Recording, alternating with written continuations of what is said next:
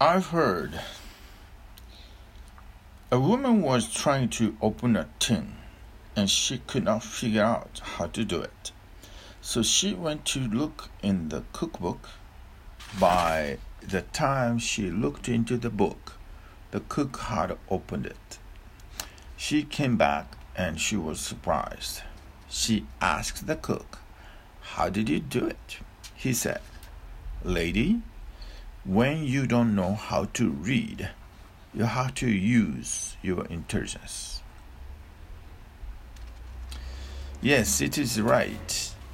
When you don't know how to read, you have to use your intelligence. What else can you do? The moment you start reading those 3 dangerous R's, when you have become capable in them, you need not be intelligent. The books will take care of it. Have you watched it? When a person starts typing, his handwriting is lost. Then his handwriting is no longer beautiful. There is no need. The typewriter takes care of it. If you carry a calculator in your pocket, you will forget all mathematics. There is no need. Sooner or later, everybody will be carrying small computers. They will have all the information of an Encyclopedia Britannica. And then there will be no need for you to be intelligent at all. The computer will take care of it. Go to the primitive people, the uneducated people, the villagers, and you will find a subtle intelligence. Yes, they are not very informed. That is true. They are not knowledgeable. That is true. But they are tremendously intelligent. Their intelligence is like a flame with no smoke around it. The society has done something wrong with the human being for certain reasons. It wants you to be slaves. It wants you to be always greedy. It wants you to be always afraid. It wants you to be always ambitious. It wants you to be always competitive. It wants you to be unloving. It wants you to be full of anger and hatred. It wants you to remain weak, imitative,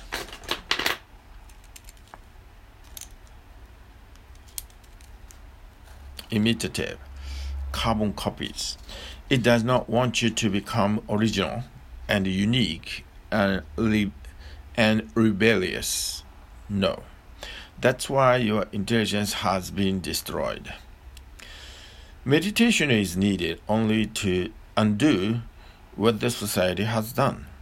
Meditation is negative. It simply negates the damage. It destroys the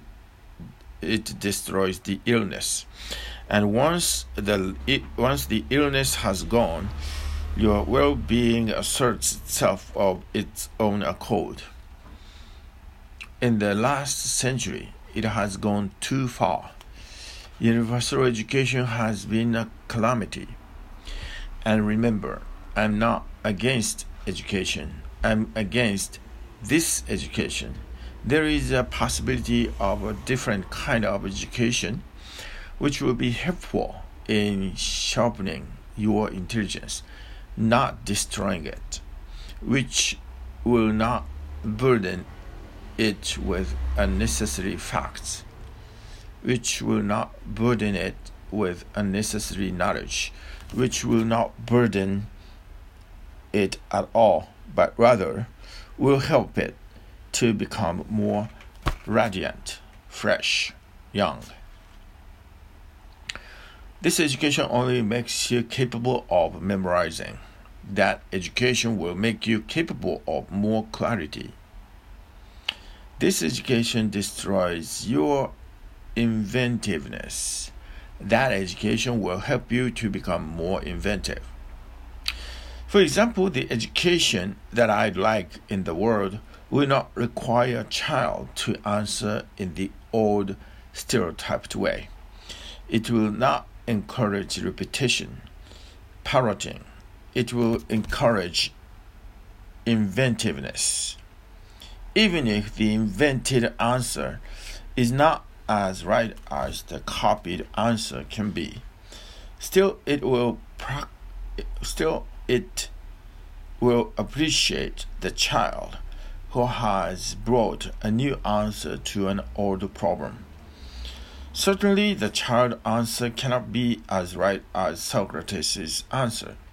Naturally, a small child's answer cannot be as exact as that of Albert Einstein, but to ask that the child's answer should be as right as that of Albert Einstein is foolish. If the child is inventive, he or she is moving in the right direction. One day the child will become an Albert Einstein. If he is trying to create something new naturally, he has his limitations. But just his effort in trying to create something new should be appreciated, should be praised. Education should not be competitive. People should not be judged against each other. Competitiveness is very violent and very destructive. Somebody is not good at mathematics and you call him mediocre, and he may be good at carpentry, but nobody looks at that. Somebody is not good at literature and you call her stupid, and she will be good at music, at dance. A real education will help people to find their life where they can be fully alive. Oh, that's good. This part reminds me of who is that? The TED Talk. Educator. I forgot his name. A funny guy. Oh, let me come back again. If a child is born to be a carpenter, then that is the right thing for him to do. That there should be nobody to enforce anything else. This world can become such a great, intelligent world if a child is allowed to be himself or herself, helped, supported in every way, and nobody interferes. In fact, nobody manipulates the child. If the child wants to become a dancer, then that is good. Dancers are needed. Much dance is needed in the world. If the child wants to become a poet, good. Much poetry is needed. There is never enough. If the child wants to become a carpenter or a fisherman, perfectly good. If the child wants to become a woodcutter, perfectly good. There is no need to become a president or a prime minister. In fact, fewer people will become interested in those targets. It will be a blessing. Right now, everything is topsy-turvy. Yeah, I heard the phrase, topsy-turvy. Right now, everything is topsy-turvy. One who wanted to become a carpenter has become a doctor. One who wanted to become a doctor has become a carpenter. Everybody is in somebody else's place, hence so much unintelligence. Everybody is doing something else's job. Once you start seeing it, you will understand why people are behaving unintelligently. In India, we have been meditating deeply, so we have found one word, Swadharma, self-nature. That carries the greatest implication for a future world, Krishna has said,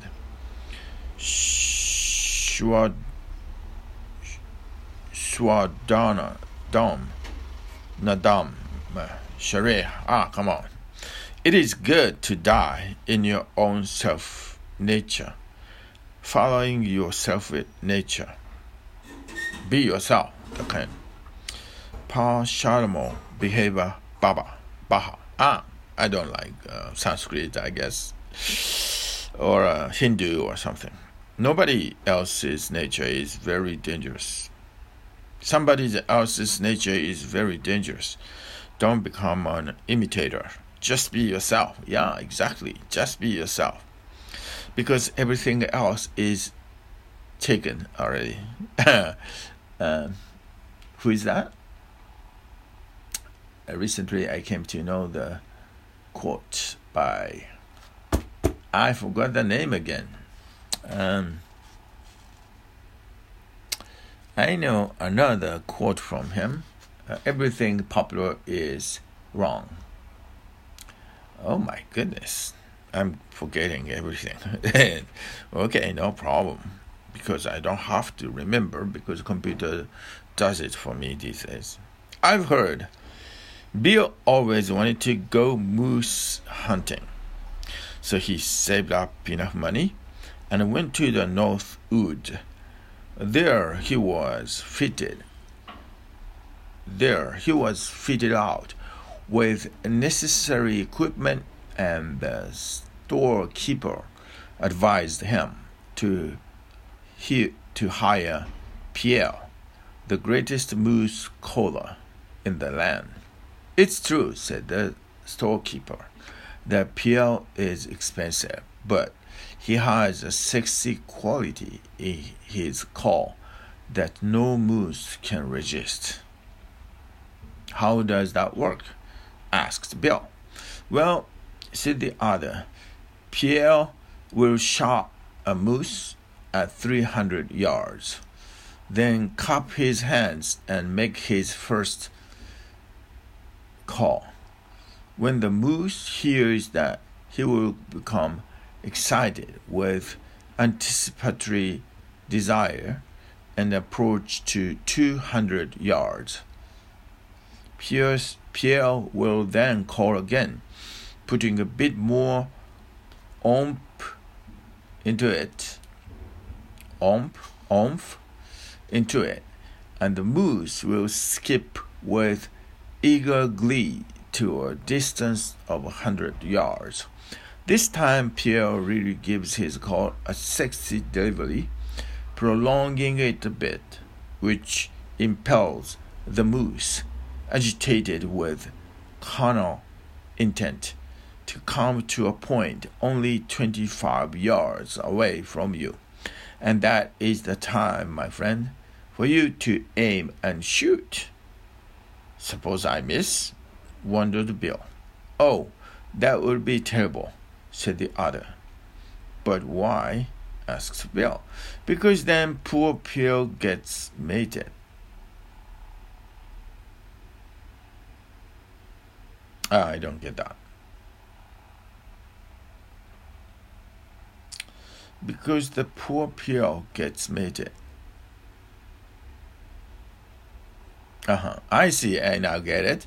Suppose I miss? Wondered Bill. Oh, that would be terrible, said the other. But why? Asked Bill. Because then poor Pierre gets mated. So which means Pierre imitate a moose. Okay. That has happened to men. Imitating. Man has completely lost the vision of his own reality. The Zen people say, seek out your original face. Find out what is your authenticity. Who are you? If you don't know who you are, you will always be in some accident. Always. Your life will be a long series of accidents. And whatever happens, it will never be satisfying. Discontent will be the only taste of your life. Okay. Because you don't know who you are, everything becomes irrelevant to you. That's the meaning, I think. You can see it around you. Why do so many people look so dull, bored, just passing the days somehow, passing tremendously valuable time, which they will not be able to recover, and passing with such dullness, as if only waiting for death? What has happened to so many people? Why don't they have the same freshness as the trees? Why doesn't man have the same song as the birds? What has happened to human beings? One thing has happened. Man has been imitating. Man has been trying to become somebody else. Nobody is at home. Everybody is knocking at somebody else's door. Hence, discontent, dullness, boredom, anguish. Oh, that's great, I think. An intelligent person will try just to be himself. I think that's true. Let me read it again. An intelligent person will try just to be himself, whatsoever the cost. Oh, that's important. Whatsoever the cost, an intelligent person will try just to be himself. An intelligent person will never copy, will never imitate. He will never parrot. An intelligent person will listen to his own intrinsic call. He will feel his own being and move accordingly, whatsoever the risk. There is risk. When you copy others, there is less risk. When you don't copy anybody, you are alone. There is risk, but life happens only to those who live dangerously. I love the phrase. It's Osho's one of the greatest quotes. When you don't copy anybody, you are alone. There is risk, but life happens only to those who live dangerously. Life happens only to those who are adventurous, who are courageous, almost daredevils. Only to them does life happen. Life does not happen to lukewarm people. It's a sad fact, I think. Lukewarm people. Life doesn't happen to lukewarm people. Intelligence is trust in your own being. Well, this is the phrase, defining phrase about intelligence. Intelligence is trust in your own being. Intelligence is adventure, thrill, joy. Intelligence is to live in this moment, not to hunker for the future. Intelligence is not to think of the past and not to bother about the future. The past is no more. The future is not yet. This phrase is very common, I think. Even in the movie Casablanca, and it's very famous phrase. The past is no more. The future is not yet. Intelligence is to make the utmost use of the present moment that is available. Oh, this is good also. Intelligence is to make the utmost use of the present moment that is available. Because the past and the future are never be available to us. It's just an idea. Those are just ideas about the past, about the future.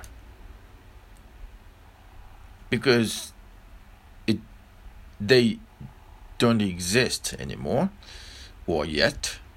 The future will come out of it. Oh, that's good too. The future will come out of it. If this moment has been lived in delight and joy, the next moment is going to be born out of it. It will bring more joy naturally, but there is no need to bother about it. If my today has been golden, my tomorrow will be even more golden. From where will it come? It will grow out of today. Well, from where will it come? It will grow out of today. If this life has been a benediction,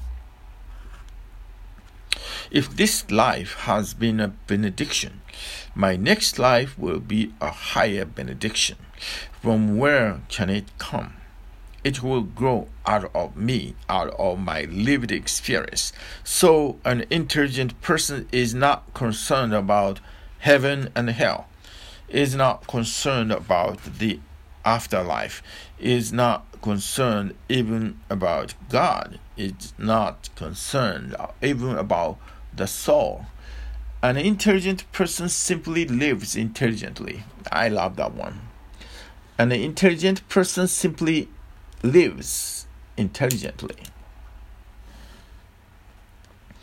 And God and the soul and heaven and nirvana all follow naturally. You live in belief. Belief is an intelligent. Live through knowing. Knowing is intelligence. And intelligence is meditation. And intelligent people also meditate, but certainly they meditate in an intelligent way. They think that you have to go to the church every Sunday for 1 hour. That hour is to be given to religion. This is an intelligent way to be related to religion. What has the church to do with it? You're like, that's very funny, because common assumption is that church has a lot to do with religion, but Osho says church has nothing to do with religion, real religion. That's funny. They think that you have to go to the church every Sunday for 1 hour.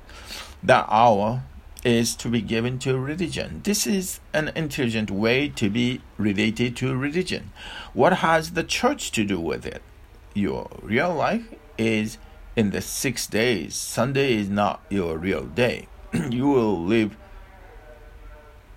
non-religiously for 6 days, and then you go to church just for 1 day or 2 hours. Whom are you trying to deceive? Trying to deceive God? That's your church goer.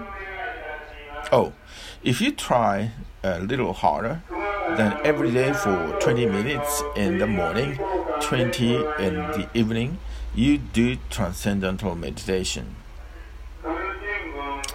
You sit with closed eyes and you repeat a mantra in a very stupid way, Om, Om, Om, which dulls the mind even more.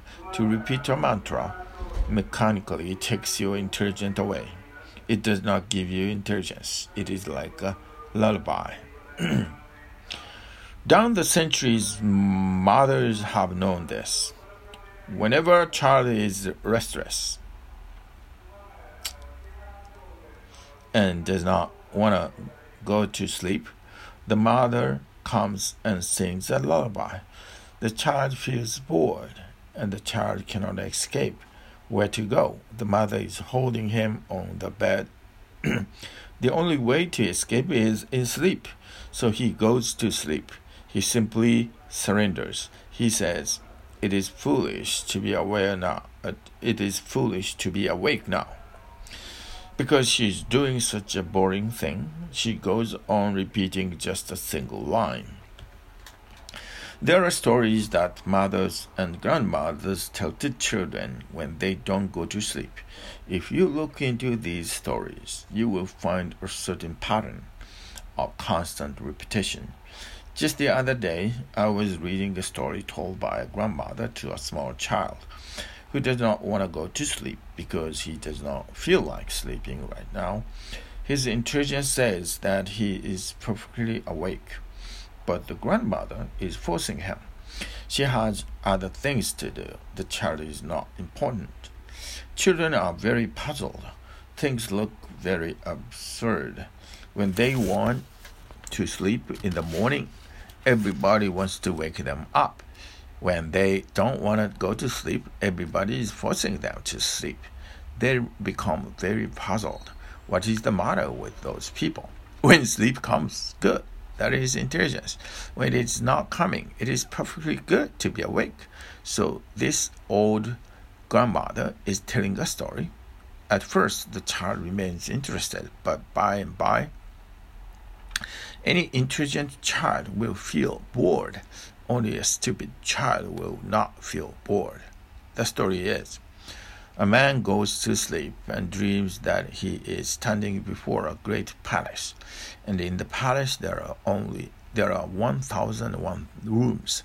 So he goes from one room to another 1,000 rooms. Then he reaches the last room, and there is a beautiful bed. So he falls on the bed, falls asleep, and dreams that he is standing at the door of a big palace, which has 1,001 rooms. So he goes into 1,000 rooms. Then he reaches that 1,000. Okay.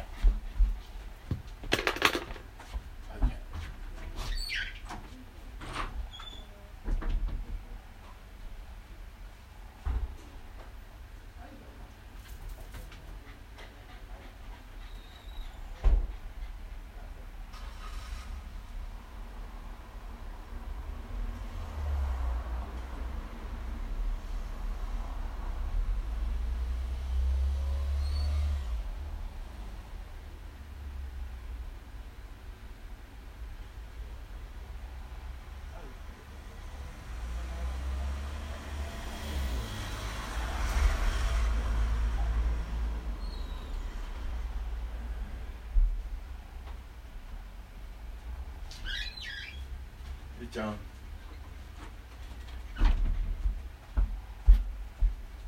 I'm sorry. There is a May boy. He was worried about the weather, hot weather. It's a tough job in a sense, but complaining doesn't make any difference. Where is it? Oh, this story is good. Maybe I'd like to remember this. A man goes to sleep and dreams that he is standing before a great palace. And in the palace there are 1,001 rooms. So he goes from one room to another, 1,000 rooms. Then he reaches the last room. Then there is a beautiful bed. So he falls on the bed, falls asleep, and dreams that he is standing at the door of a palace which has 1,001 rooms. So he goes into 1,000 rooms. Then he reaches the 1,001st room. Again, there is a beautiful bed.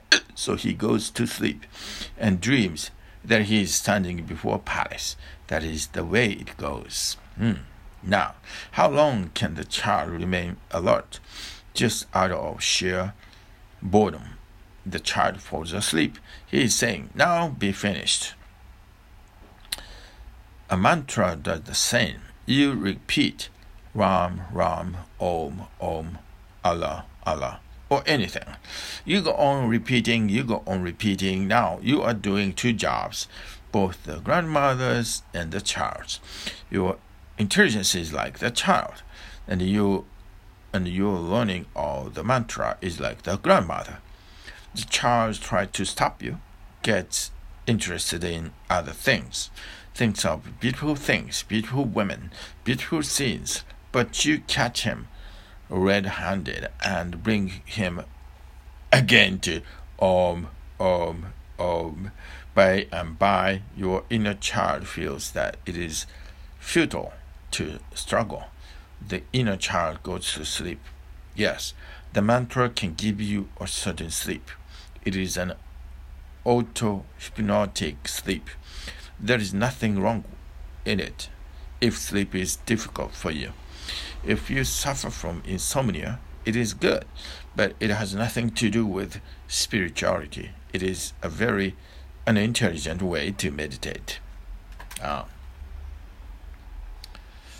That's great. Osho is really great because he's very clear about what he's saying, and most of them are very contradictory to the mainstream. Okay, that's it. Thanks.